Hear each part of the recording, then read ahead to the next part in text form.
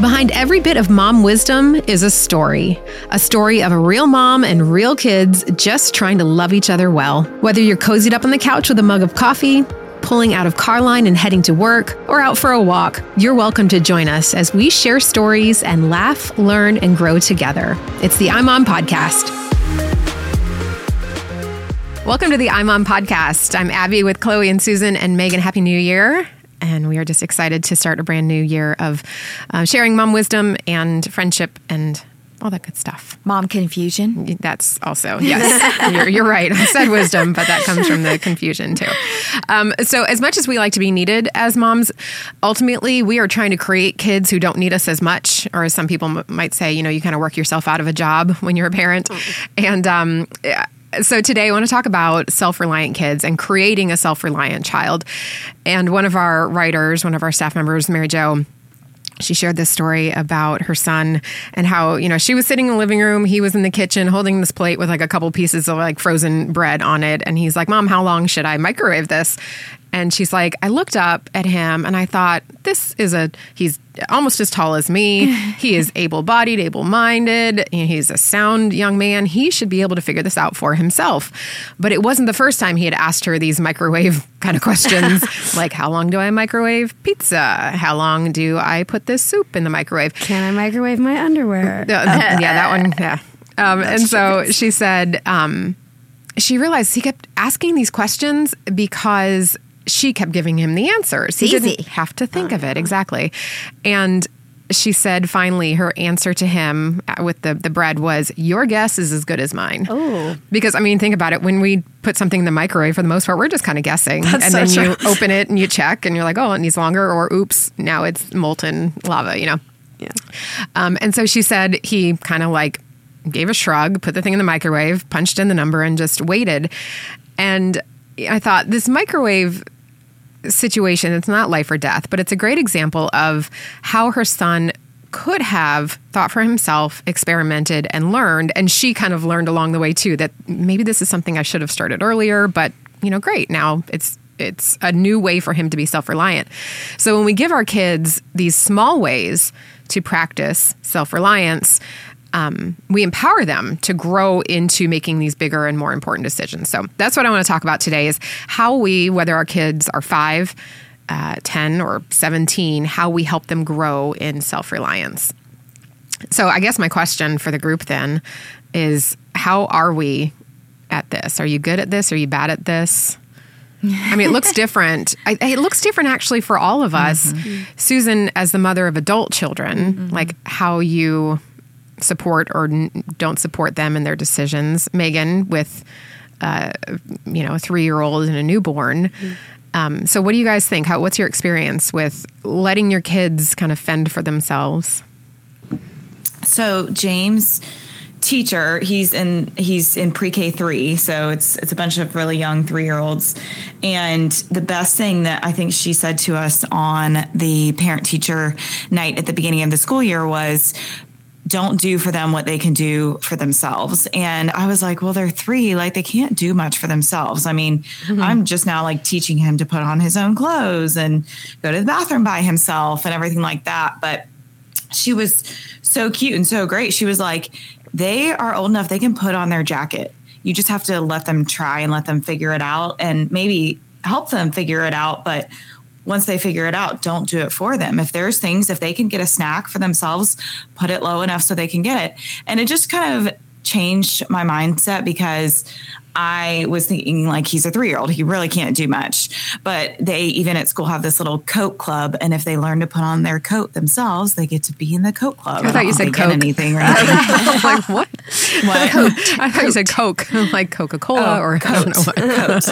I live up north. We wear coats up here. What's that? Yeah. Well, I think to your point, Megan, I think every parent should at some point go and like observe a preschool or kindergarten class, because when I went in and watched my kids in kindergarten, I'm like, they can do that? Oh, wow. Because the teacher can't do 24 for every kid. Yes. Sorry, I interrupted. What else were you going to say? Well, no, I was just going to say, it was just a great reminder for me that he can do little things and he does need to start learning. And it was just, she just had such a great reminder to all of us of don't do for them what they can start learning to do themselves, because they need to start learning even though they're only 3. I just think it's important to remember that your child is not going to do what you do for them. They're just not. So you have to be thinking about that all the time. I think when we went from 3 to 5 kids, my kids had to be a lot more self-reliant. So sometimes it's hard if you only have 1 or 2 kids, because you can do it for them. You can do it. But when you have multiple kids, just like a teacher, it's kind of like, no, you can do that. I got to help this child with this. Yeah. So I do think it starts at a really young age, because then they get excited when you praise them that they can do that. Yeah. They can put on their pajamas, start with that first instead of their school clothes, because it's just easier pajamas. And they're not in a rush when you start with their pajamas. But then when they get older, I think another thing that has come into play that maybe the last generation didn't have to deal with is this Google thing. Our kids are becoming so used to asking rather than thinking, because they can Google everything. Why would I bother to figure it out when I can Google it, right. And so it's a little tougher because their immediate response is ask. Yeah.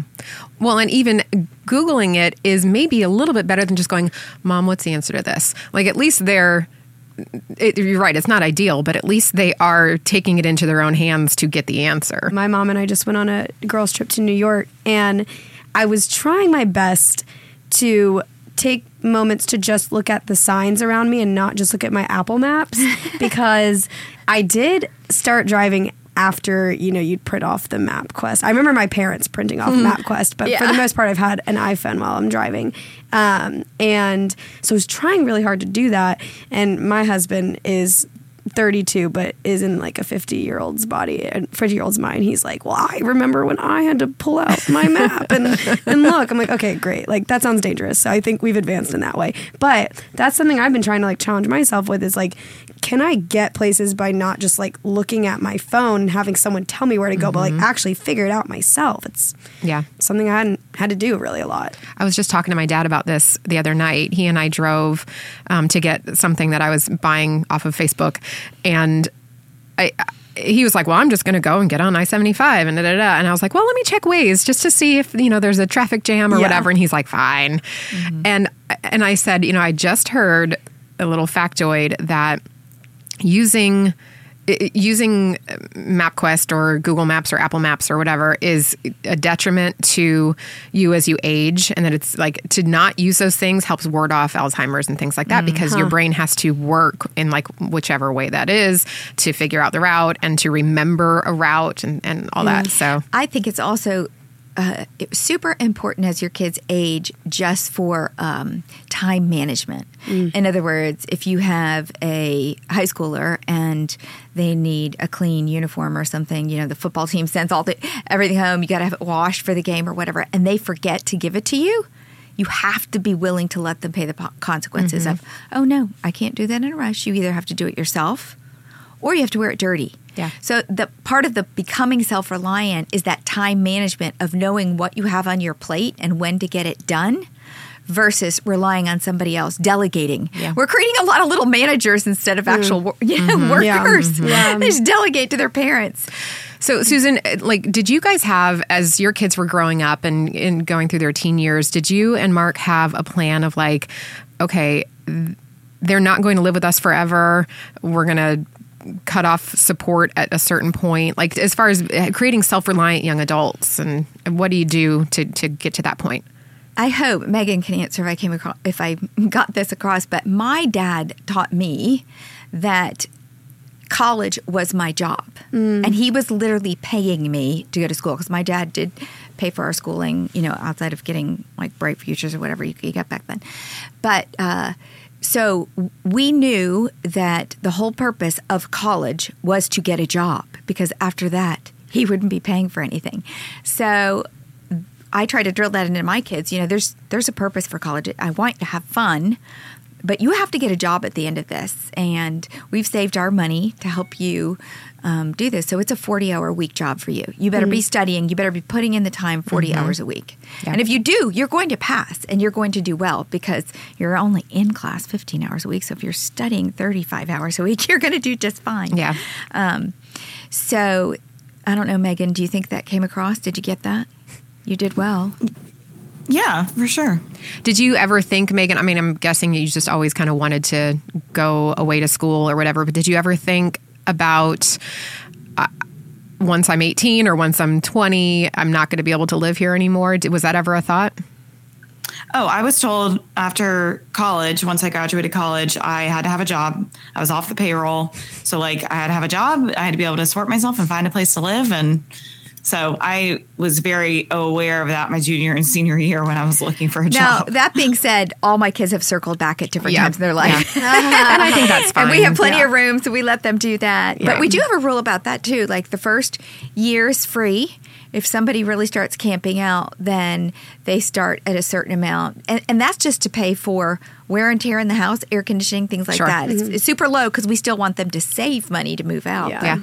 But we've definitely had kids sell houses and move back or deploy and their wife moves back. I moved back in with my parents after my divorce just because we sold the house. And I was like, well, can I move in for a little while just to, you know, have your support, but also save up some money? And my mom, just the other day, somebody told me that my mom was talking to her about this, and my mom told her that was the best year and a half of my life. Yeah. My mom So loved it because the boys were little, and so she got all this extra time. But that's kind of off topic. I think that for me, as far as like how I do, because I'm definitely, my kids are at the age where we are in the thick of this, like building that self-reliance. And I think I help my younger son more when it comes to cooking or things around the house because I see him as the baby. And the big one, I'm like, you can do this. This would be a great help for me. He can make lunch for his brother, and that causes feuds and everything.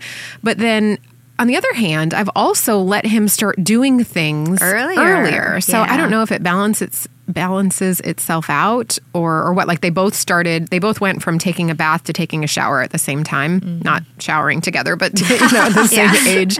And so now he's in the shower, washing his own hair and doing all that. So I'm hoping that kind of balances all that out. And I will say we do have on iMom, I don't know the URL, but you can put in the show notes, a checklist for what, what to start teaching your child like 14, 15 in preparation for when they go to college. Yeah. Because they're going to have to do their own laundry. They're going to have to be able to find their way around. Check stuff.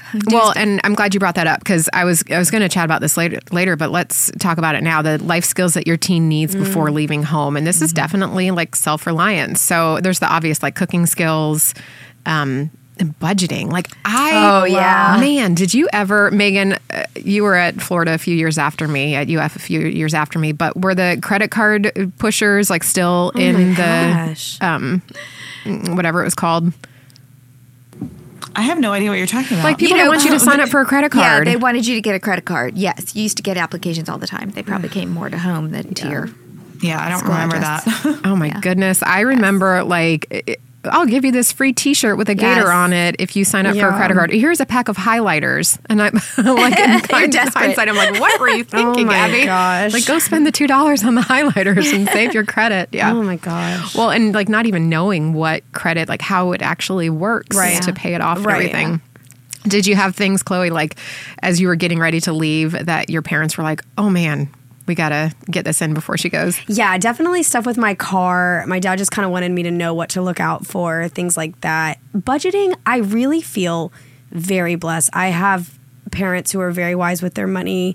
I didn't take a financial course until I got married. My husband and I did Dave Ramsey's Financial Peace University, and it was really nice to do it together, but definitely was not allowed to have a credit card or things like that. And my parents talked to me about things like that. Yeah. Yeah. Now, we did make our kids get a debit card. Yes, I had early, a debit card too, early. Right before they started driving and learn how to use it. Yeah. And what happens if they overdraw it? Right. Yeah. Oh, yeah. That's a good. That big fee it costs you $25. Yeah. Yep, and everything's in the red. And I know a friend of mine tells the story of not knowing how to do laundry, and he thought fabric softener was detergent. And so washing his clothes in fabric softener, he's like, it smelled good. They were soft, but they were not clean. Yeah. I think the hard thing is moms are so busy. It's so hard to teach our kids stuff. It's just easier to do it ourselves. It's just easy to do it. But I would not do things for my kids like turn their shirts inside out. I said, if you take your shirt off and put it in the dirty laundry inside out, this is when I was still doing their laundry, then you will get it back in your basket inside out. So just learn. It's just as easy to take it off the right way. Same thing with socks. I would not match socks, things like that. I said, nope, you've got more time than I do. You can do this. And I feel like, Susan, you're such a natural consequences person, like at least in your parenting, like from some of the stories you've shared. And I feel like maybe part of teaching our children to be self-reliant is allowing for those natural consequences to come. Yeah. I think a lot of us step in the way of our kids becoming self-reliant because it means they won't need us anymore. Maybe subconsciously we're like, well, I like to help them do this because then I'm still mom and this is my identity and I want to be needed, especially if you do have a little bit more time maybe and you're like, well, then if they don't need me, what am I going to do? Wow, that's a really good point. That's hard. I think even too, on top of self-reliance, what it opens their eyes to is, oh, wow, if I don't do it, then mom is having to work harder or, somebody else is having to do it for them. And so I have stepped into people's homes and seen moms who are literally running themselves ragged. Yeah. Wow. And their kids are watching TV. And I just think, we're doing ourselves a disservice and them in the future. I think, oh gosh, who are they going to marry? Their poor spouse. Because it teaches them, okay, your actions and your lack of action have consequences. Right, exactly. I think it really depends on the child too, because my older son is very much like, okay, what do I have to pack for school tomorrow? I'll get this bag together. And so when I do something for him, like, hey, I put out your uniform for you. And he's like, thank you for doing that. Meanwhile, the little one's like, Mom, did you put up my uniform for me? But I mean, he's thoughtful in other ways and all that, but it's like personality. You need to kind of cater the service depending on the child too. So what can a mom do to teach her child to be self-reliant? What are these little things that we can do? One of them, and I think this goes along with how we get in the way, is that we have to be willing to invest time in it because it takes more time. We have to be willing to watch them struggle, which most of us don't want to do because it's frustrating and it's a lot faster if I put the toothpaste on the toothbrush for you. And that's hard. It's hard for us to watch them get frustrated. But I think that when you get to see them have a victory, it makes it all worth it. Yeah. This is so funny because I talked about this very thing with one of my employees yesterday. He's managing more people. And I said, the problem is you've got to level up and take the time to teach other people, because if you just do it yourself, your people never learn it and you never level up to the strategy type stuff. It's the same thing with the mom. It takes the time, but in the long run, it pays off and got to do it. There's we have a brand new calendar out right now that will help your child grow in these different character traits. And two of them, one of them is persistence and one of them is diligence. And those two things, like when I first saw the calendar, I was like, well, is that the same thing? But it's really not. So to help your child grow in those two characteristics, I think lead to a more self-reliant kid. And what I love about this calendar, I'm going to plug this calendar because I think this is, we if you've ever been a teacher or known a teacher well, they spend the first quarter almost of the whole year reviewing old things, and that just builds the child's foundation. And if we did this with character every year, our kids would have these character traits. And what I love about this calendar is every month is a different character quality and has all these different resources to build character in them. There's a definition card, there's a verse card, there's a challenge question, and you talk about that with your kids the whole month, like whatever the character quality is. Yep. And then at the end, they get a little certificate you can do. And you don't have to do all that stuff, but it's still great to hang that and say, hey, we're working on, generosity this month, and we're working on this, and to do it every year. Yeah. I love that idea too, that you can, like you like to say, wash, rinse, repeat. Is that the right order? Yes. Wash, rinse, repeat. Okay.